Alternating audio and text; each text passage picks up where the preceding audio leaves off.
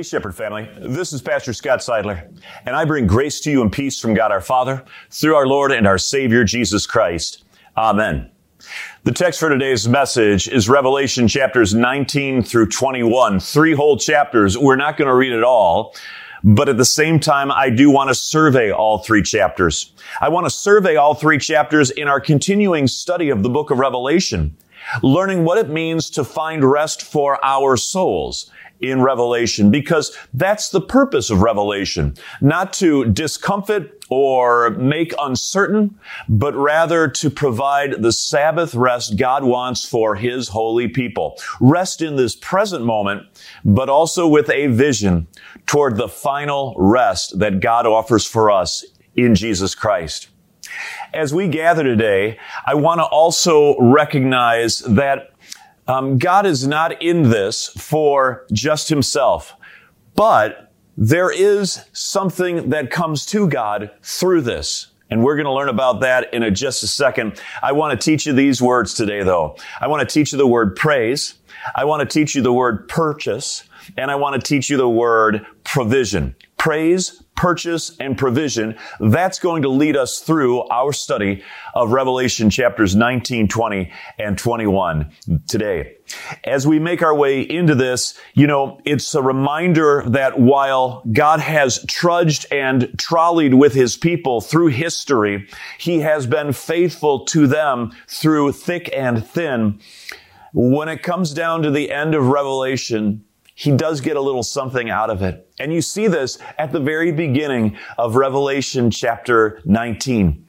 This word that's repeated again and again and again, is a word simply of praise. Listen in as I read for you from Revelation chapter 19, just a few select verses. Beginning at verse 1, John writes, "After this, I heard what sounded like a vast crowd in heaven shouting, 'Praise the Lord. Salvation and glory and power belong to our God.'" Verse 3, "And again their voices rang out, 'Praise the Lord. The smoke from that Babylon city ascends forever and ever.' The elders," verse 4, "they fell at His feet and they cried out, 'Amen,' and praised the Lord." Verse 5, "And from the throne came a voice that said, 'Praise our God, all His servants.'" Verse 6, "Then I heard again what sounded like the shout of a vast crowd or the roar of a mighty ocean wave, crashing loud thunder. Praise the Lord." The first word that we learn from Revelation chapter 19 is a word of praise. As we study the reward of Revelation in these chapters, the first reward goes to God. The God who through His Son's blood shed on the cross redeemed you and I.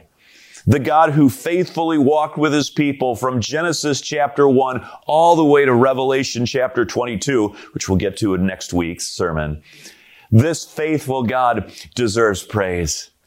This faithful God and that act of praise is such an integral part of a Christian's life. When we communicate with God, one of the most important things we can do is prepare for that day of final entry into God's heavenly kingdom by learning what it means to say, "Praise God.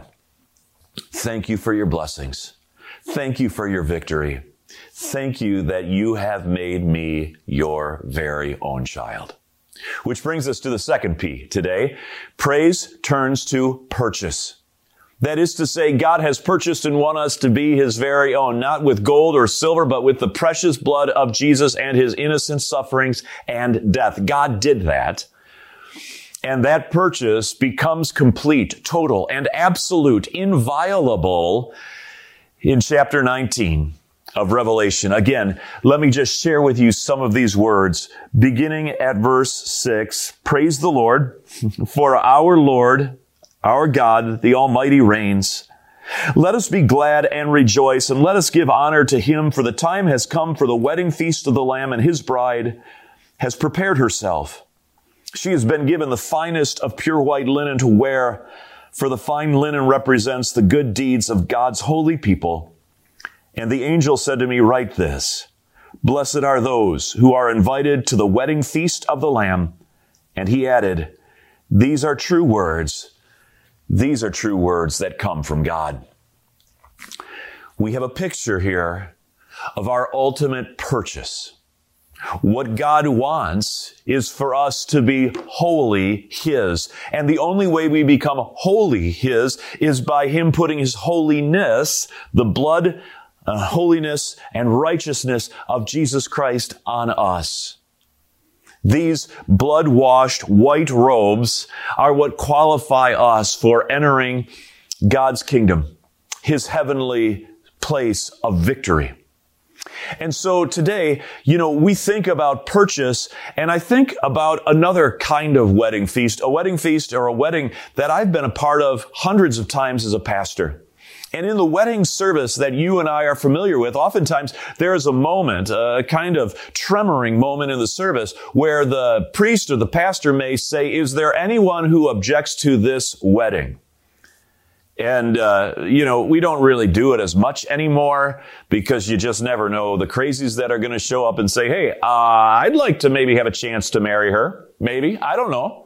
So we don't really do that. But one of the things that I still do today is that after the vows have been exchanged, after the rings have been placed on the left hand, fourth fingers, I put my hand on their hands. This young couple who've just committed their lives to one another in holy matrimony, as we say. And I use these words, what God has joined together, let no one put asunder.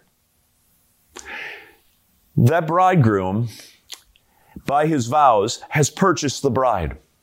That bride, by her vows, has purchased the groom. And that purchase is sacred. It is about giving one's life to each other, and by doing so saying, care for me. Care for me forever. Care for me through the toughest times, for better, for worse, richer, for poorer, in sickness and in health, in pandemics and not.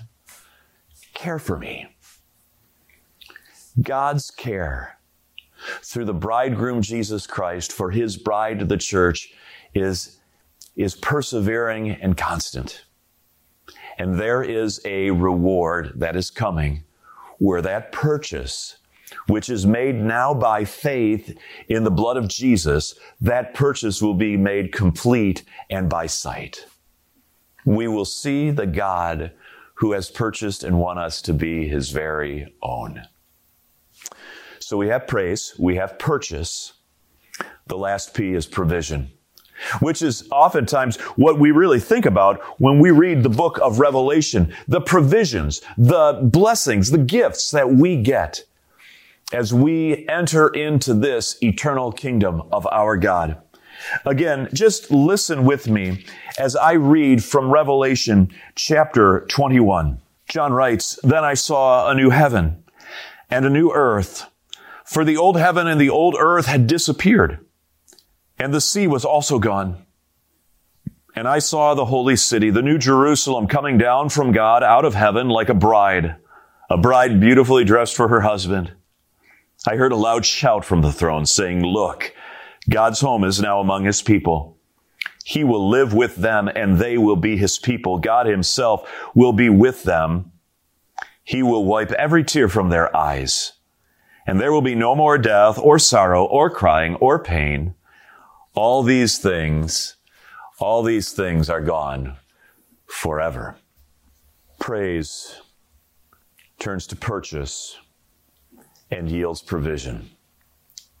The provision that I want you to see here is a very special kind of provision, and I want to just talk about this for a while. I want to cement this, right? This is a 6-bagger of concrete right now. If you know concrete and cement laying, this is a 6-bag. We are going to cement this into the hearts and minds of you who are listening to this message today, that the vision that we have of heaven is not one of wings on our back, floating with clouds beneath our feet in the skies with the angels. The vision that we have is a very materialistic one. This is materialism in the best way, and it is not secular. It is sublime. It is not immoral materialism. It is not self-generated materialism. It is the kind of materialism that is authored by God. A materialism that goes back all the way to the beginning of the Bible, Genesis chapter 1, and now finds its fulfillment, its completion in Revelation chapter 21.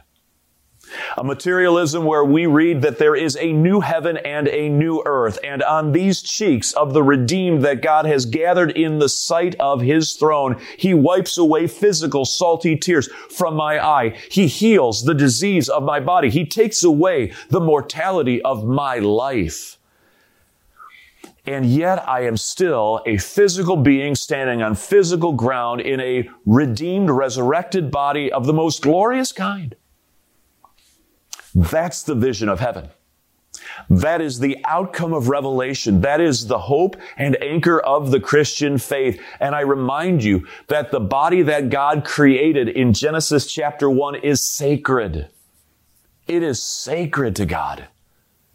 It is the pinnacle of His creation. He's not ashamed of our physicality, our materiality. He made it to the praise of His glory. And when it fell into sin, He sent His Son so that it might be purchased and won back to be His own again. And then at the very end, when victory has been won, the devil is thrown into the lake of fire. We, the redeemed, are gathered in this new heaven and new earth with our bodies in the presence of God in some mysterious, miraculous way. That's the reward of heaven that I want to remind you of today. If I can be a little bit silly, but you'll see where I'm going in a short moment. You know, anybody who knows me knows I love golf. And I often wonder whether in the physicality and materiality of heaven, I will be afforded the opportunity to fashion a hickory stick, put on the end of it some mined metal ore, find a ball of some kind, maybe a walnut, an apple from an apple tree, I don't know, and take a swing.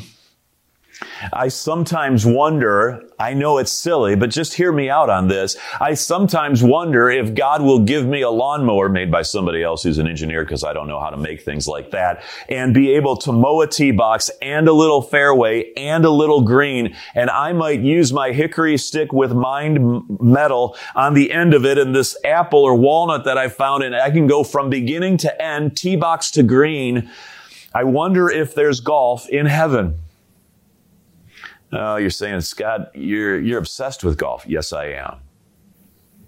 But maybe you're obsessed with knitting and crocheting. Maybe you're obsessed with walking with your honey while you've got the dog on a leash. Maybe you're obsessed with hiking up in the mountains. Maybe you're obsessed with fishing in the sea. Maybe you're obsessed with other things that are equally material, equally physical. And with me, you wonder, will I get to when I get to heaven? I don't know. I'm only speculating. But there's something that tells me that heaven is going to be something miraculous like that. And Revelation 21 cements, it's a six-bagger, it cements in my heart and mind this truth. That God loves me, soul and body. Jesus Christ came into this world, soul and body, in order to redeem and purchase me to the praise of His glory, to be His very own, so that I may live with Him for all eternity. Amen. And now may the peace of God, which passes all understanding, may it guard your hearts and your minds in Christ Jesus, both now and forever. Amen.